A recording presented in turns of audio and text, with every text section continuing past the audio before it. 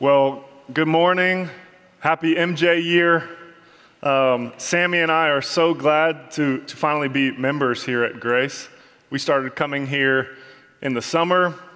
I started working here at the church in October. We became members a few weeks ago, and then last week on Christmas morning, we got to have our baby girls, Mila and Layton, 15 months, twin girls, baptized here. So that was very special. We feel incredibly grateful for you guys and the welcome that we've received here. We have just been so impressed with this church, really impressed with this church. Mainly the beams in here, the physical appearance of it, but you guys have been all right as well. Many of you have had us over for dinner, invited us into your homes, fed us, given us drinks. Many of you haven't yet. Thank you, and I'm really honored. I feel like the Apostle Paul, when he wrote to the Romans, and he said that he was eager to preach the gospel to those who are in Rome. I feel like that this morning. He wrote that to Christians. He didn't write that to non-believers. The gospel is for us, the believers and the non-believers. So maybe I can impart something fruitful to you guys this morning as you guys have shared good things with my wife and I. If you have been with us, you know that we've been making our way through the Gospel of John. But this morning we will take a detour, kind of like a flashback, to delve into a psalm. Boomer will continue in the Gospel of John next Sunday morning. The Apostle John quotes the Psalms 7 times in his Gospel, and the Psalms is the most quoted New Testament, most quoted in the New Testament. It's the most quoted Old Testament book. On the road to Emmaus, you might recall in Jesus' discourse with a couple of his followers, he explained to them that he must fulfill all that was written of him in the law of Moses, the prophets, and the things written of him in all Scripture. But later, at the end of Mark, Jesus tells his followers specifically, I should say Luke, this is Luke. At the end of Luke, Jesus tells his followers again that he also had to fulfill what was written of him in the Psalms. He specifies. So as we read the Psalms, we kind of read the Psalms with one eye on ourselves, but also one eye upon how Christ fulfills the Psalms.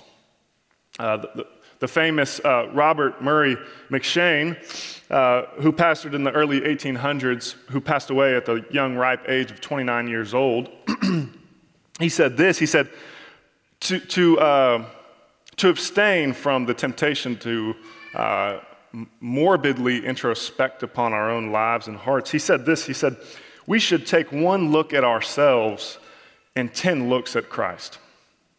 And I think the Psalms is the way we do that very well. It is hard to read the Psalms and not look 10 times at Christ and once at ourselves.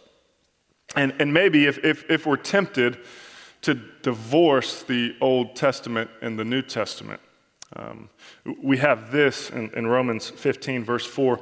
For whatever was written in former days was written for our instruction. This is no doubt a reference to the Old Testament. That through endurance and through the encouragement of the Scriptures, we might have hope. So the Old Testament is relevant for the believer today.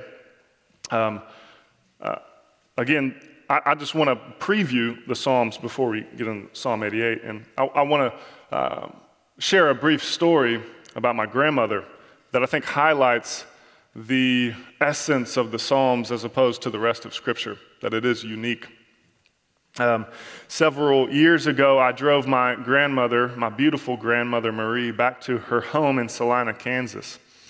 As we drove through the beautiful green Flint Hills, I began to ask my 97-year-old, Great Depression surviving, Dust Bowl surviving, Christ-loving grandmother a few questions about her faith. If I'm not careful, I could probably write a whole sermon about my grandmother. It could be a grandmother Marie-centered sermon, but I won't do that. I specifically asked her to share with me some scriptures that she had memorized. And so she began to ponder all the verses and passages that she had memorized, still really sharp at 97. And she had quoted to me so many passages before, Philippians 1:6. She had quoted various passages from Matthew, Romans, Ephesians. But this morning, as we journeyed through the Flint Hills, she began to repeat Psalm 91, which she learned as a young child when she dealt with sickness in her home in La Crosse.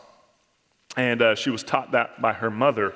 And she began to repeat the entire psalm, and then she began to repeat other ones. And as I listened to that, I don't know if it occurred to me right away, but as I reflected upon that, there was something different as she repeated the Psalms out loud. And I think this is the difference. She was singing. That's what it was, right? These songs were in her heart. It is easy for us when we are going about our life, a certain melody hits us, or a certain place, or a certain person, and we think of common radio songs all the time. Many of us are probably very good at that. My grandmother, when she was hit with the waves of this world, she had the Psalms in her heart. It dwelt richly in her, as the New Testament describes. If the Gospel of John was written so that we might believe that Jesus is the Son of God, and by believing we may have eternal life, even though it doesn't maybe explicitly say the purpose of the Psalms, they were written by so many various authors, of course David the most, but you could say that the Psalms were written so that in our believing we might sing. And here's a story, I think, a quick illustration of how I think the Psalms work for us. Every once in a while, my father-in-law will allow me to drive his red Ford F-150. And there's one genre of music that I listen to when I drive his truck. One. It's country music. I don't like country. I never choose to listen to it myself, but it tends to be on the radio when I turn the car on, and it just fits. It just fits the occasion. It fits the circumstance. And country music, that genre, it fits. The Psalms tune our hearts in rhythm with our Lord's heart. If our hearts are tuned in a way that we need help expressing, the Psalms give us language to express when we may not have it. If we are always chipper and peppy, maybe overly confident, maybe to the point of arrogance, well, the Psalms will humble you. They will make you maybe more sad, but at least that'll be reality. It requires faith to be sad about sad things. But if you are always sad, somber, maybe a little bit of a Debbie Downer, then the Psalms may pick you up. The Psalms may move you in a pleasant way, because it requires faith to rejoice and hope. But don't just hear it from me. I want to journey through just a few quotes from saints in the past of what they've said about the Psalms. This is what John Calvin said. Not without reason, it is my custom to call this book, the Psalms, an anatomy of all the parts of the soul, since there is no emotion anyone will experience whose image is not reflected in this mirror. He says all emotions are recorded in the Psalms. Every human emotion, that means you will not find an emotion that you journey through in life that's not in the Psalms, properly expressed as prayers. This is what Martin Luther said about the Psalms. The Psalms are a little Bible, wherein everything contained in the entire Bible is beautifully and briefly comprehended. St. Athanasius said it's an epitome of all the scriptures. St. Basile, a compendium of all theology. Matthew Henry, a summary of both testaments. And Dietrich Bonhoeffer, I was once corrected by a Lutheran pastor that you do not say Dietrich Bonhoeffer. You say Dietrich Bonhoeffer. He said it's the prayer book of Jesus. I personally admire the Psalms, and I try to read through them one psalm every day, which means you would journey through if you did that twice in 1 year. Psalm 119 might take you a couple weeks. Not just me, the first book in the American colonies to be printed was the Psalms. Here's what the inspired writers teach us about the Psalms. Colossians 3:16, this is Paul speaking. Let the word of Christ dwell in you richly, teaching and admonishing one another in all wisdom, singing psalms and hymns and spiritual songs with thankfulness in your hearts to God. Ephesians 5:19, very similar. Addressing one another in psalms and hymns and spiritual songs, singing and making melody to the Lord with your heart. Now, I don't want to wade into a heated debate between our fellow Presbyterian brothers and sisters in a different denomination who believe that we should only exclusively sing the Psalter. I'm not going to do that. But this is definitely the Apostle Paul using a figure of speech that is very common in the Scripture. It's called synonymy. I believe I'm saying that right. Ryan, you can correct me later if I'm not. And that word comes from two Greek root words, which mean with name, and it would be the quality of expressing the same meaning by different words. Here are some examples. Genesis 26, verse 5, commandments, statutes, and laws. Same concept, same general thing, different emphasis, different words. Iniquity, transgression, and sin, those are said together in Exodus 34:7. Statutes, judgments, and laws, Leviticus. Acts 2:22, miracles, wonders, and signs. 1 Timothy 2:1, supplications, prayers, and intercession, all describing different emphasis about prayer. And here we see Paul doing that with psalms, hymns, and spiritual songs. Here's another way to describe this. If I say pastor, elder, shepherd, I'm talking about boomer, all right? All different ways of describing the office of pastor with different emphasis on how it functions. But if I say runner-up, loser, or has-been, you know I'm talking about the Missouri Tigers. It's for you, Bill. And here in Ephesians, Paul has already done this many times. Far above all principality and power and might and dominion. He says in Ephesians 2, the time is past that you followed the course of this world, the prince of the power of the air, the spirit that now works in the children of disobedience. What commentators say is that these three words are describing the 150 chapters of the Psalter. We read that with modern ears, and we might be tempted to think that hymns are just things that we sing on Sunday morning. Martin Luther, what he wrote, Mighty Fortress. But to the first century readers, there was no doubt that because if you read the Psalter in the original Septuagint, you will see above the chapters the superscriptions that we'll read, and some will say psalms, some will say hymns, and some will say spiritual songs. As a matter of fact, there's a psalm that actually has all three. So when the Apostle Paul is saying in Ephesians and Colossians, no, I'm not making the argument that we should just sing the Psalter, but he is saying, you need to know the Psalms. You need to live, bathe, drink, saturate your mind and heart, steep your life in the Psalms. And we should use the Psalms as a sort of grid to view our modern contemporary worship songs. Are they 99% laments? Maybe there's some place, I don't know where this would be, maybe there's some place in which all they sing contemporary songs are lament. I don't know if we could find that. I know that's not here. I think if we surveyed our general, songs that we use in contemporary, if you turn on K-Love, I don't know what you guys listen to. I listen to Spotify, Some of us, you would probably hear a lot of jubilant, celebratory songs. And of course, that exists in the Psalms. But the majority of the Psalms, there's a bunch of different genres, right? And one of the main genre is lament. Aside from, thanksgiving psalms, royal psalms, messianic psalms, psalms of thanksgiving, all penitential psalms, psalms of remorse, psalms of contrition. What am I missing?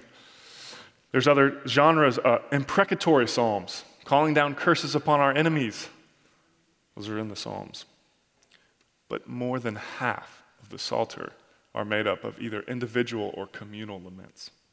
That is a vast majority. If you surveyed contemporary modern worship music, do you think the majority of our songs are laments? I don't think they are. There's a great book written by some scholars, some theologians at a university, a seminary in Australia, and they all co-authored this book. It came out in 2017. I haven't read the whole thing. I want to. It's called Finding Lost Words, the Church's Right to Lament. And they trace back through the history of the church, and they begin to make an argument that the Psalms have been really dear to the life of the church and have been repetitively rehearsed so that we don't avoid or pick and choose based on our circumstances, but that we truly let our hearts. And then they go and they make the argument later in the book that for some reason, and they have their reasons, and I haven't gotten into it yet, but of why we've left that practice of really saturating. Anyways, I have to read this part of the book. The lament psalms were not always out of vogue. They were used regularly in church services in the Western church in the period up to and including the Reformation of the 16th century. In the early church period, references to the use of lament psalms in church services are difficult to find. Nevertheless, there is some helpful suggestive evidence. Justin Martyr in AD 150 in his first apology says that the Old Testament was regularly read in churches. This nonetheless included the Psalter. Tertullian, the early church father, also makes reference to psalms being chanted in Christian gatherings. The early church fathers, Augustine or Jerome, Gregory of Nyssa, and Origen, used the lament psalms in their life study and ministry. Augustine provides a helpful model of this. He saw lament as dwelling on present sufferings and eschatological hope concurrently. Lament for the things of the present. Sing of what is to come in the future. Pray about what already is. Sing about what you hope for, is what he said. He says this: lament can be a verb and a noun, but he says this as an action-packed a verb, action-packed, right? Lament. Do it, lament. Augustine preached and wrote on the lament psalms extensively. His collected sermons on the psalms, and in it, Augustine entices believers to the Christian practice of lament. His exegesis of the Psalms repeatedly insisted that his congregation use the Psalms as their own words. This is what he says: if the psalm prays, you pray. If it groans, you groan. Augustine also used the lament psalms personally. In his autobiography, Confessions, he wrote of being deeply affected and crying when reading them. As he lay dying, Augustine surrounded himself with penitential psalms written out on large sheets of paper hanging on the walls, and he would read them, crying constantly and deeply. In the Middle Ages, there is clear evidence, largely because during this period, the patterns of corporate worship were better documented. Of the lament psalms in use, including instructions on reading, singing, and praying through the entire Psalter on a scheduled rotational basis. I think we could at least do that in our own private devotions. Read one psalm a day. Open your word, open your Bible, and we're going to read Psalm 88. The psalm is entitled, I Cry Out Day and Night Before You. It says a psalm of the sons of Korah, specifically of Heman. That word there that I'm not going to try to say, it means to basically sing in a sad manner. This is not a New Year's rah-rah sermon, if you came expecting that. It's more of a somber, sobering one. Verse 1, O Lord, God of my salvation, I cry out day and night before you. Let my prayer come before you. Incline your ear to my cry. For my soul is full of troubles, and my life draws near to Sheol. I am counted among those who go down to the pit. I am a man who has no strength, like one set loose among the dead, like the slain that lie in the grave, like those whom you remember no more, for they are cut off from your hand. You have put me in the depths of the pit, in the regions dark and deep. Your wrath lies heavy upon me, and you overwhelm me with all your waves. You have caused my companions to shun me. You have made me a horror to them. I am shut in so that I cannot escape. My eye grows dim through sorrow. Every day I call upon you, O Lord. I spread out my hands to you. Do you work wonders for the dead? Do the departed rise up to praise you? Is your steadfast love declared in the grave, or your faithfulness in Abaddon? Are your wonders known in the darkness, or your righteousness in the land of forgetfulness? But I, O Lord, cry to you. In the morning my prayer comes before you. O Lord, why do you cast my soul away? Why do you hide your face from me? Afflicted and close to death from my youth up, I suffer your terror. I am helpless. Your wrath has swept over me. Your dreadful assaults destroy me. They surround me like a flood all day long. They close in on me together. You have caused my beloved and my friend to shun me. My companions have become darkness. And the people said, the grass withers and the flower fails, but the word of the Lord remains forever. So like I said, Psalms of Lament take up the majority of the Psalter. This is a song of lament. But what is a lament? I believe Mark Vroegop, I might not be saying his name correctly, defines lament in his book, Dark Clouds, Deep Mercy, which he wrote after they lost their child at around 8 months. He describes lament as a prayer of pain that leads to trust. Lament is the wailing of the heart before a God who hears, who listens, and who responds to our cries.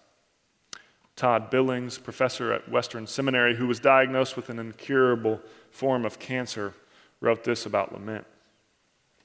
It is precisely out of trust that God is sovereign that the psalmist repeatedly brings laments and petitions to the Lord. Thus, the Psalms of lament are not like the grumbling of the Israelites in the wilderness, who displayed a lack of faith in God's promises. But because of their faith in God's sovereignty, the psalmists have high expectations of God. And because they take God's promises seriously, they lament and protest when it appears and seems that God may not be keeping his promises. God is sovereign and God is good. Thus, God is to be trusted in prayer. He goes on to say, if the psalmist had already decided the verdict that God is indeed not faithful, they would not continue to offer their complaint. That would be a losing battle. He doesn't care. He's not listening. He's unfaithful. Why cry to him?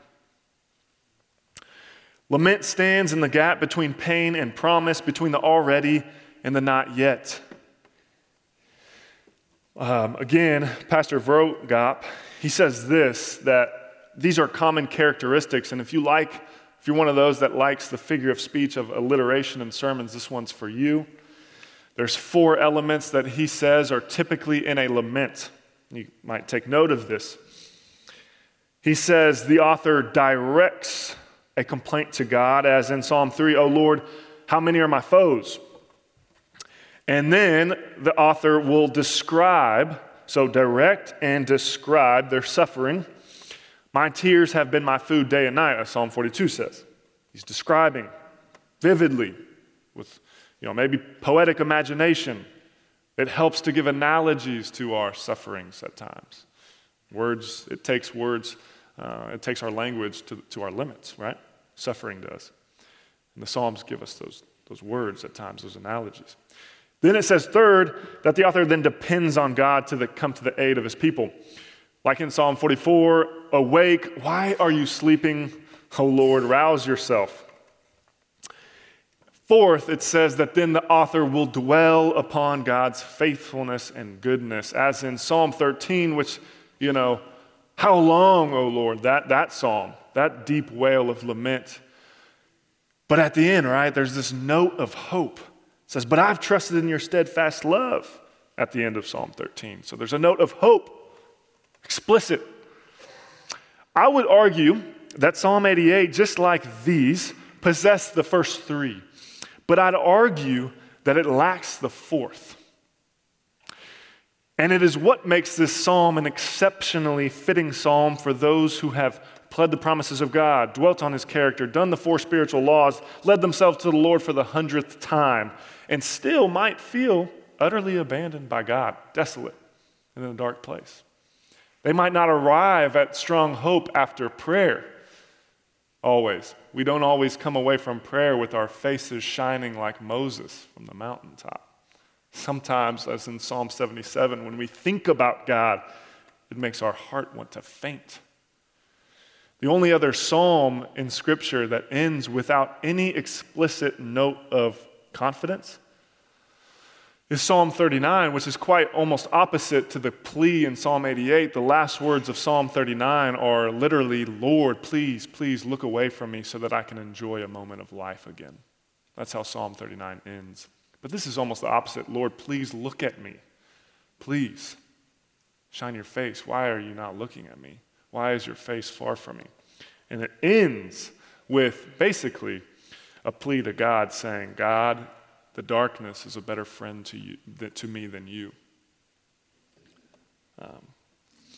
Psalm 88 proves to us that God's word is real. It's not trying to sell us something. In The Princess Bride, Wesley says to the Princess Bride, life is pain, Highness. Anyone who says differently is trying to sell you something. The Bible's not trying to sell you something. It's just trying to sober you, wake you up to reality so that it can build hope of eternal life in you. You don't learn to hope if you think that now in the here is life eternal, right? We're still waiting. We're still on a pilgrimage. In the Psalms, if we steep ourselves in it, we will know that. We will be okay to be on a pilgrimage. But I really want to know how the prosperity gospel preachers, I really want to know how they deal with a psalm like Psalm 88, you know? How do they sell that in their pyramid schemes, right? How do they get people to think that if life here is going to be their best life, as Joel Osteen likes to say, right? Which is just wicked stuff, nonsense. It's not true. And they sell this stuff to people, and they get wealthy and rich off of it. How do they deal with this part of the Scripture, right? I just happened to be on Twitter the other day, and I happened to see a clip come up on the timeline of a famous prosperity gospel preacher, and his name is Kenneth Copeland. He scares me. And he had the whole congregation the other day during service put their hands on their heads. And he said, in the name of Jesus, I cast out the bald spots. You know? And he says, he had everybody repeat, put your hands on your head and say, hair grow. And the whole congregation put their hands on their head and was saying, hair grow. I mean, the idea of faith is like waving a magic wand to get whatever we want. This is not the way the Bible defines faith. And I'm not saying that we shouldn't pray for everything. I think we can ask God that, you know? But the same trust that God can deliver us from, for instance, the coronavirus, the same faith also allows us to trust in Him when He doesn't. But if faith is just a wave of a magic wand and getting whatever you wish, you're doomed. You're doomed to fail in this life when you don't get that, when you get hardship and suffering, which is what Christ promised.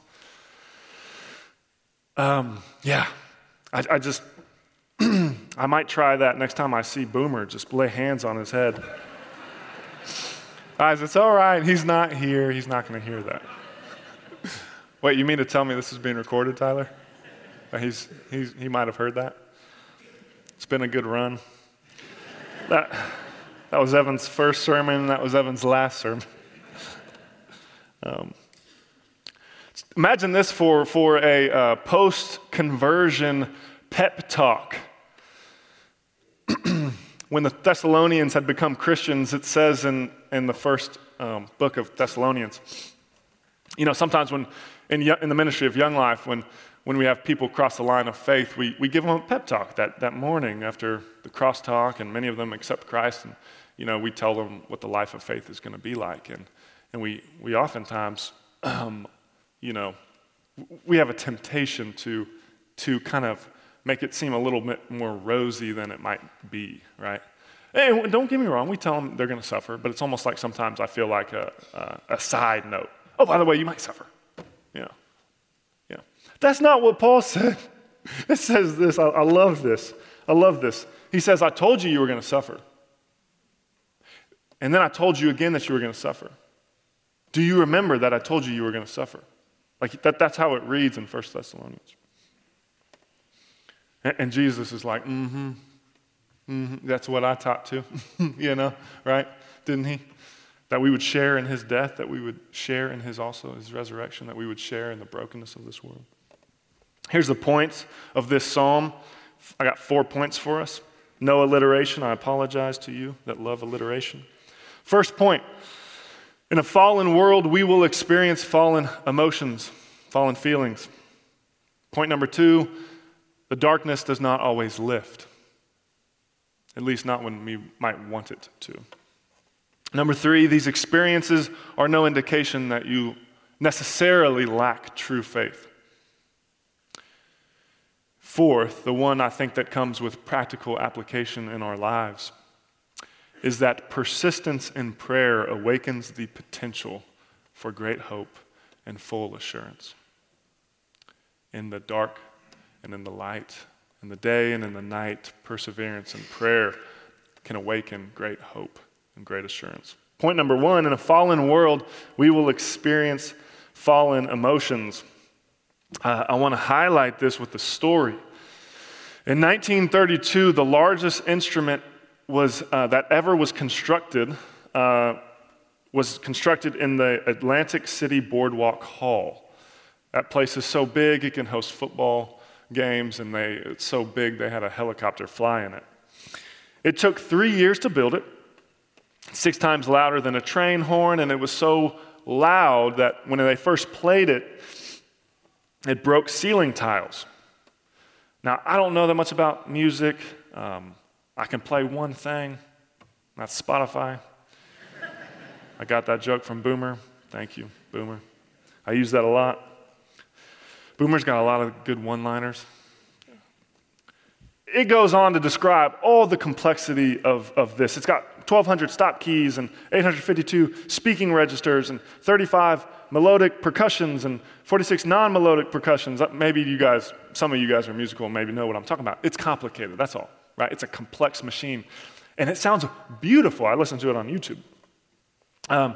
However, as you can imagine, due to the incredible complexity of this instrument, it has broken many times. It got flooded, they tried to fix it, they made it worse, got flooded again. And so it's actually only fully functioned and been in tune, perfectly, 100% in tune, for 2 years in its 100-year existence. And in the 90s, they finally decided that they approved a revitalization plan for this organ, this giant organ. Pipe organ, I should say. It sounds like I'm describing a body part. That wouldn't be good. Pipe organ, okay?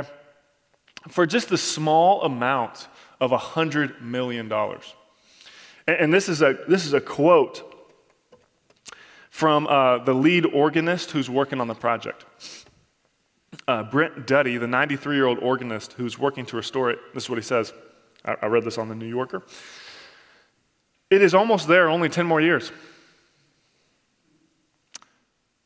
And here's the reason why I share that. Although we are wonderfully made, right? Psalm 39, 139. And we have capacities for joy that only heaven will bring. I mean, just think about it. Here's a haunting question for you. You get bored in this life. Have you ever thought, how will we not get bored in eternity? Forever, ever, ever, ever, ever, ever, ever, ever? How will we get bored in eternity? And you won't. I don't know how that'll work, but you won't. You are infinitely designed. You have a capacity that only eternity can fill, only God himself can fill. He created you with wonder, and intricately in the depths of the earth, he formed your substance. But just like this pipe organ that was beautifully constructed, it is hard to retune it. It's taking a long time. Our souls in this cursed, broken, damned world, they're complicated. And we don't enjoy maybe what God had originally designed us to enjoy. We enjoy, or we don't enjoy, we get a lot of confusion at times, brokenness, perplexity, anxiety. Anxiety literally means just like disintegration, fragmentation, separation, depression. Psalm 88, like this pipe organ, is a testament to how broken, how turbulent the emotions of the soul can be, and just how long it might take to tune our hearts. And it'll take till heaven to properly tune our hearts. Listen to what Charles Spurgeon has to say in his exposition of this lament psalm. The mind can descend far lower than the body, for in it there are bottomless pits. The flesh can bear only a certain number of wounds and no more, but the soul can bleed in 10,000 ways and die over and over again each hour. I told you this was not a rah-rah sermon. Psalm 88 is an invitation to those of us who are in darkness to know that God understands. Why else would this be in here? More than that God is the righteous co-sufferer. He is the good friend who doesn't only listen to your sorrows so that he can answer you or fix you or give you solutions. I mean, he can do that. But not before he joins you, leans in, and even helps give you a language for your darkness. This is also an invitation to those of you who may read this psalm and go, I don't know, I've never experienced that. Well, it's an invitation for you to consider that you might. And it's also an invitation for you to consider how to kindly minister to those who are in that type of storm. Husbands, let's be honest. Isn't this one of our main problems with our spouse, with our wife? I mean, so many times Sammy begins to express some kind of difficulty, a hard thing, and I begin to hear it through my physical ears, but I begin really to think about a solution. And oftentimes when she's expressing some difficulty, my first word is but. It's probably not the best way sometimes to answer. But I say, but you know, we'll fix it, we'll do this, we'll do that, we'll do this. And there's a time for that, right? Sometimes Sammy's like, can you just listen first? Can you just speak back to me so that you understand? I mean, I expect her to do that for me sometimes. A couple weeks ago, we had a disagreement. Wasn't a bitter argument or anything. And we were going back and forth. We had an exchange, and I felt unheard about something. She felt unheard about something. And in the midst of our conversation, I took it by faith. Jesus says that, his word says that when we are united, we are one flesh.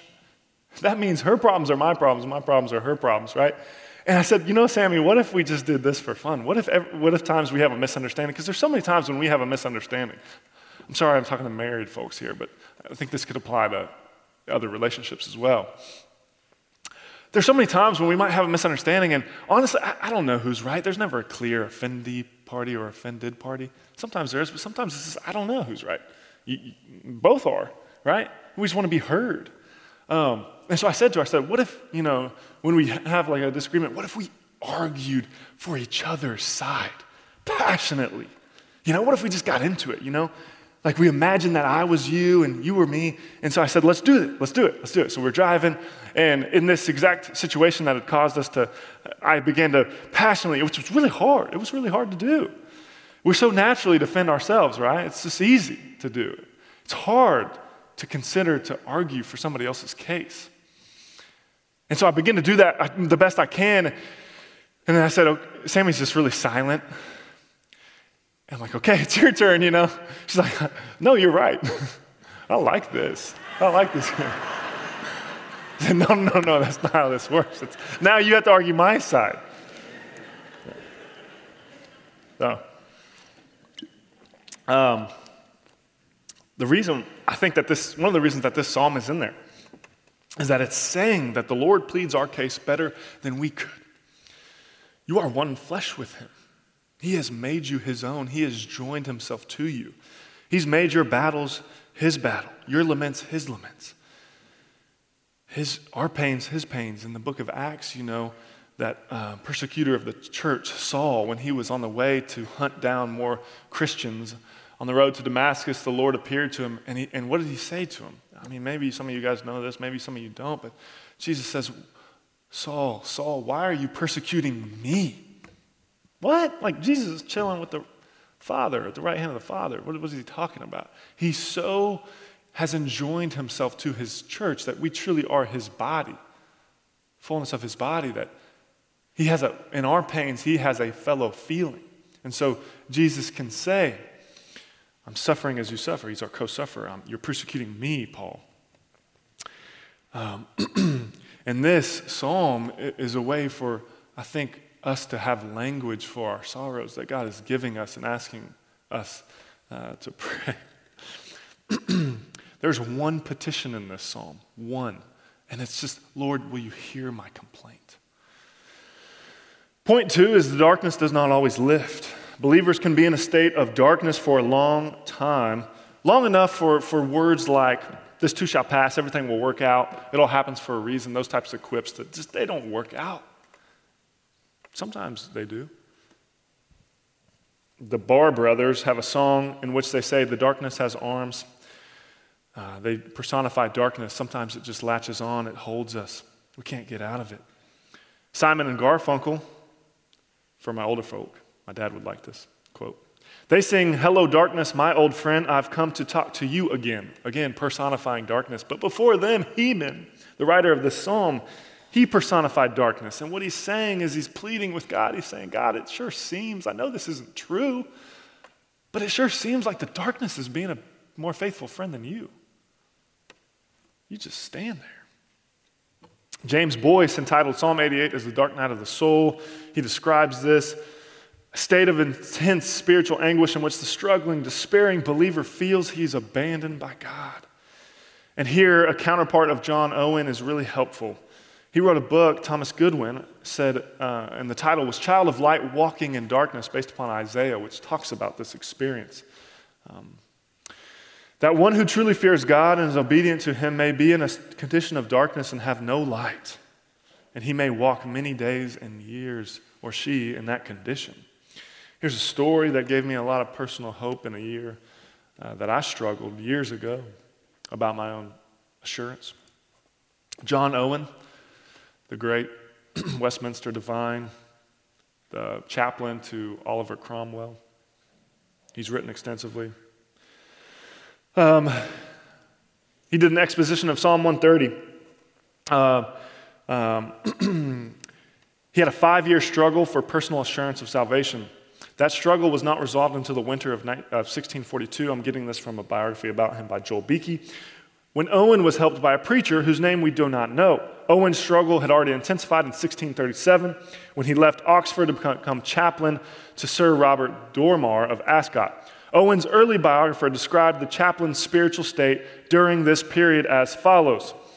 About this time, Owen was so exercised with many perplexing thoughts about his spiritual state, which joined with outward discouragements, threw him into a deep melancholy that continued in its extremity for a quarter of a year, during which time he avoided almost all manner of conversation, and very hardly could be induced to speak a word. And when he did speak, it was hardly could be, and when he did speak, he spoke with such disorder, it rendered him to be a spectacle to many people. People gawked at him in this suffering. Solid comfort did not come for Owen for 5 years. When he suddenly heard a sermon in 1643 at a chapel, he came to listen to the famous Presbyterian minister, Edmund Calamy. Calamy was unexpectedly absent, and Owen was disappointed to see a stranger ascend the pulpit. Maybe some of you guys can relate. The stranger who preached from Matthew 8 preached, "Why are you so fearful?" The words of Jesus. "Why are you so fearful, you of little faith?" Those words were enough for all the objections that Owen had raised against his own salvation, and there he found solid comfort. And we know that he was a masterful writer. Believers can be in darkness for a long time. The darkness does not always lift. Point 3. These experiences are no indication that you do not have true faith, not necessarily. Charles Simeon, he said that those who experience these times are so tempted to think that it's proof that they aren't truly the Lord's, when it should be seen as the opposite, because the Lord disciplines those whom he loves like a good father. And we know that from the book of Hebrews. Here again, I really think Charles Spurgeon is so helpful. And here's what he says. How low the spirits of good and brave men and women will sometimes sink. Under the influence of certain disorders, everything will wear a somber aspect, and the heart will dive into the profoundest deeps of misery. It is all well for those who are in robust health and full of spirits to usually blame those whose lives are sicklied over with the pale cast of melancholy. But the evil is as real as a gaping wound, and all the more hard to bear because it lies so much in the region of the soul that to the inexperienced it appears to be a mere matter of fancy and diseased imagination. Poor Heman had felt as if God had put him away, smitten, and laid him among the corpses. As it says, Heman cries out, I feel like I'm in a burial ground. He says earlier, I feel like the slain that lie among the grave. And so he says, Spurgeon, interpreting this to say that Heman felt that he had been smited by God, which was this terrible, terrible thing that could happen to a gracious heart, to feel utterly forsaken of the Lord. And he goes on to say this, however, if faith were to speak, faith would remind this depressed soul that it would be better to fall into the hand of the Lord than into the hands of man. And moreover, she would tell him that the despondent heart, that God never placed a Joseph in a pit without drawing him up again to fill a throne. That he never caused a horror of great darkness to fall upon Abraham without revealing his covenant to him. And never cast Jonah into the deeps without preparing him the means to land him safely on dry ground. And you could say, Heman, though he was in this darkness, look at him now. We're quoting him. Thousands of years later, he's known as one of the greatest authors. It's an unspeakable consolation, Spurgeon says, that the Lord Jesus knows this experience. With the exception maybe of the corruption that's within it at times, he felt it all and more in the Garden of Gethsemane, where he sweated drops of blood, sorrowful unto death. He no doubt cried out as the psalmist cried out. In his life, he prayed psalms of thanksgiving. He said these psalms were written of me, the royal messianic psalm of Psalm 2. Hebrews chapter 2 says that is totally Jesus, that the Father has said to the Son, you are God, and you will be enthroned upon the praises of Israel. Jesus, of course, sang the jubilant celebration psalms, but his life went towards the cliff and the abyss of singing the laments. And he sung them. There are reasons. Finally, persistence in prayer awakens the potential for great hope. This is where I believe the sermon can give us a boost of hope. Persistence in the dark and prayer can lead to great hope and assurance. Here are the reasons to hope from this psalm. Most of the reasons are implied. It's implied that one, here's a reason that it's hopeful, even though there's no explicit note of hope. It's a prayer. Notice that Heman in his darkness, notice where he turns and where he does not turn.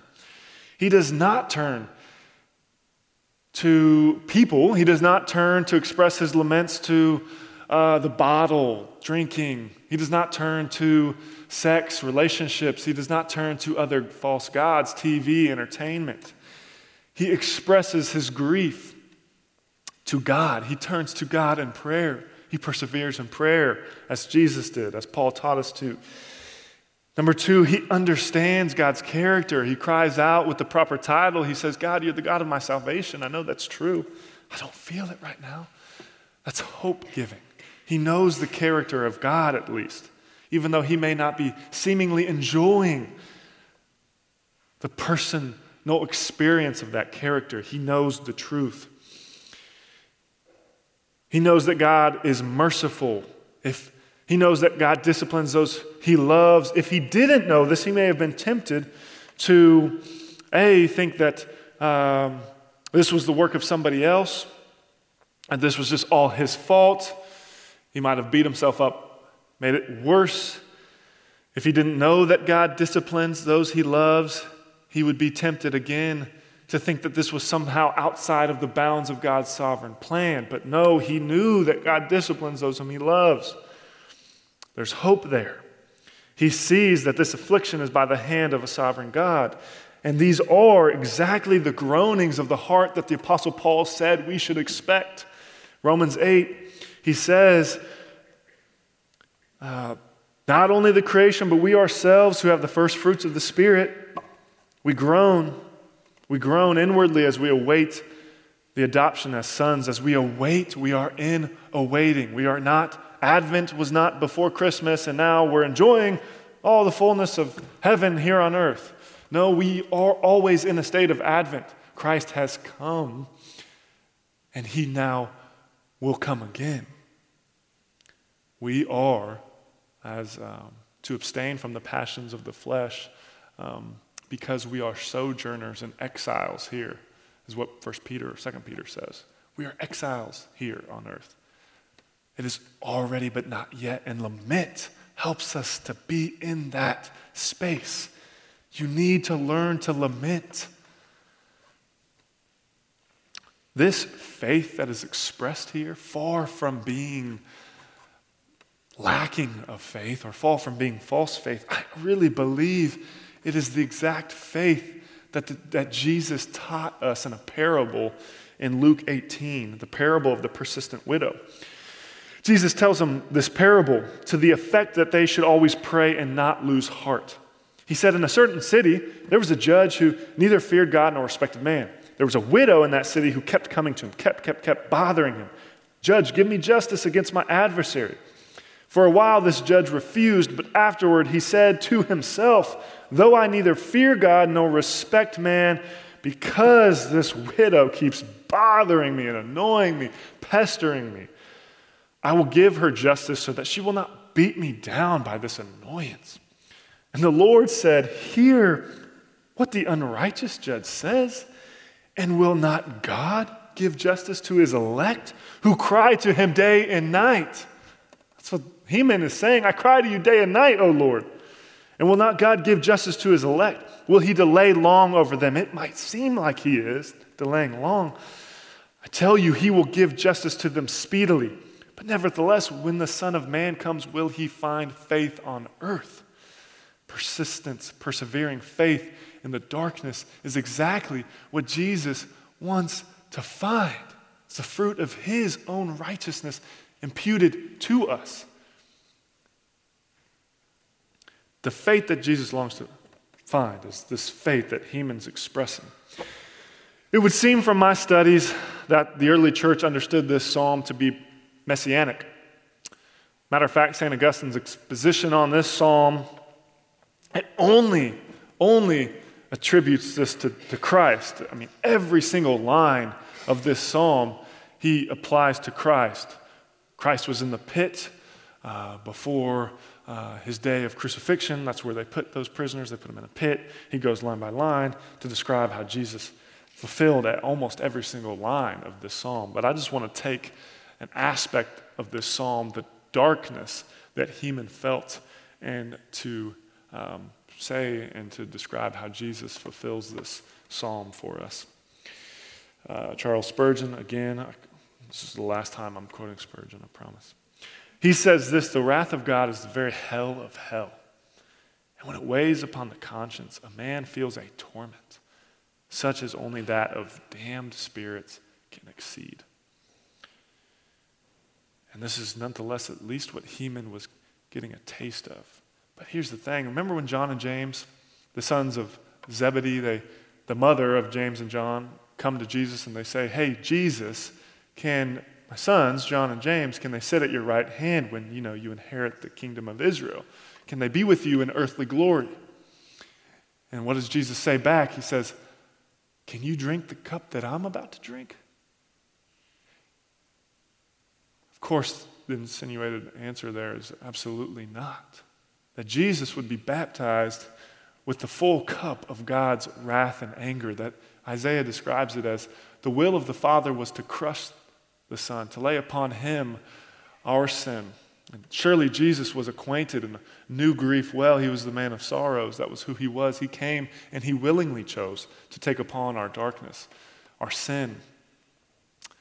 Though it might seem apparent for us in this life, and though Jesus promised we would not drink a full cup, he didn't necessarily promise that we wouldn't get a taste or a drop, right? Or at least seem at times. But it was only Christ who was going to drink the full cup of the Father's wrath and truly face all of God's displeasure. And the back of the Father is what Jesus saw on the cross. He saw nothing but darkness. It truly was. He was truly in the grave. He truly suffered infinitely the wrath of God. And that's nothing our finite minds can fathom. Many people think it is unjust to think of hell as an infinite place of punishment, since it only seems that Jesus suffered for 3 days. But that is something our human minds cannot think of, that somehow Jesus experienced the infinite amount of God's wrath in 3 days. He experienced the full cup of God's wrath. It says in Luke 23:44, it was now about the 6th hour, noon, darkness over the land until the 9th hour. Full darkness Jesus felt. He completely gave himself into the hands of the Father. And you have to ask yourself if that's true, if he truly did suffer the entire wrath. Though we might struggle with assurance, though we might at times struggle with these things, you have to realize that if Jesus took the full curse of God's wrath, in those moments, there wasn't even a chance for any inkling of assurance. That is not to attribute any sin to Jesus. He had perfect faith, but he truly had all of our sin imputed to him, which means that he bore the curse for our sin. And that curse came with the result of our lack of faith, which was complete, utter darkness.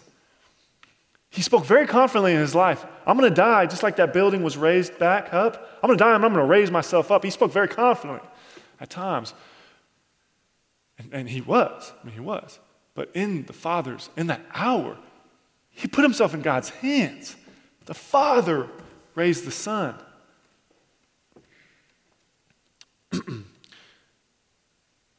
Matthew 27:46, about the 9th hour, Jesus cried out with a loud voice, my God, why have you forsaken me? If you don't know Christ, then this psalm is truly bitter for you. It means you are alone in your suffering. It means you are in a far worse place than this psalmist. The hopelessness experienced by this psalmist was only apparent and temporary. But those who die without repenting of their sin will know true hopelessness. One of the descriptions of hell is a place of utter darkness and utter darkness. No light. And that which is real and eternal, hell has no light. If you do not know Christ, then let your sufferings show you your need for a Savior. If you are already a Christian, then let your suffering remind you that eternal life is such a gift of God's grace that he does not owe it to us. Any enjoyment of it in this life is such a gift of his grace. Let that thought drive you to share the liberating news of the gospel with others, that they might be saved from their never-ending hopelessness. Let me pray for us. Father, these were sobering words, but sometimes sobering words can be the grounds of new life. And as the Psalms teach us in Psalm 30, though we might weep and tarry for a night, rejoicing will come in the morning. Though we sow in tears, we might reap in loud shouts of gladness. And we know, Lord, Jesus, you perfectly did that. You were put in the ground. And one day, Lord, with a loud shout, you will raise us up. May we live for that loud shout. And in the darkness, may we be okay to shout shouts of pain to you. Because we can, because we know one day you will shout. And those who belong to you, we will rise out of the grave, never, ever, ever to have any darkness ever again. For you will be with us, and Revelation describes you as the sun, as the light that will dwell with us permanently, and there will be no darkness. But God, in the meantime, help us lament, either for ourselves, for others, and grow our faith in you, Lord. Thank you that you know what it's like to suffer, to be with us in our suffering, Jesus. It's in your name we pray. Amen.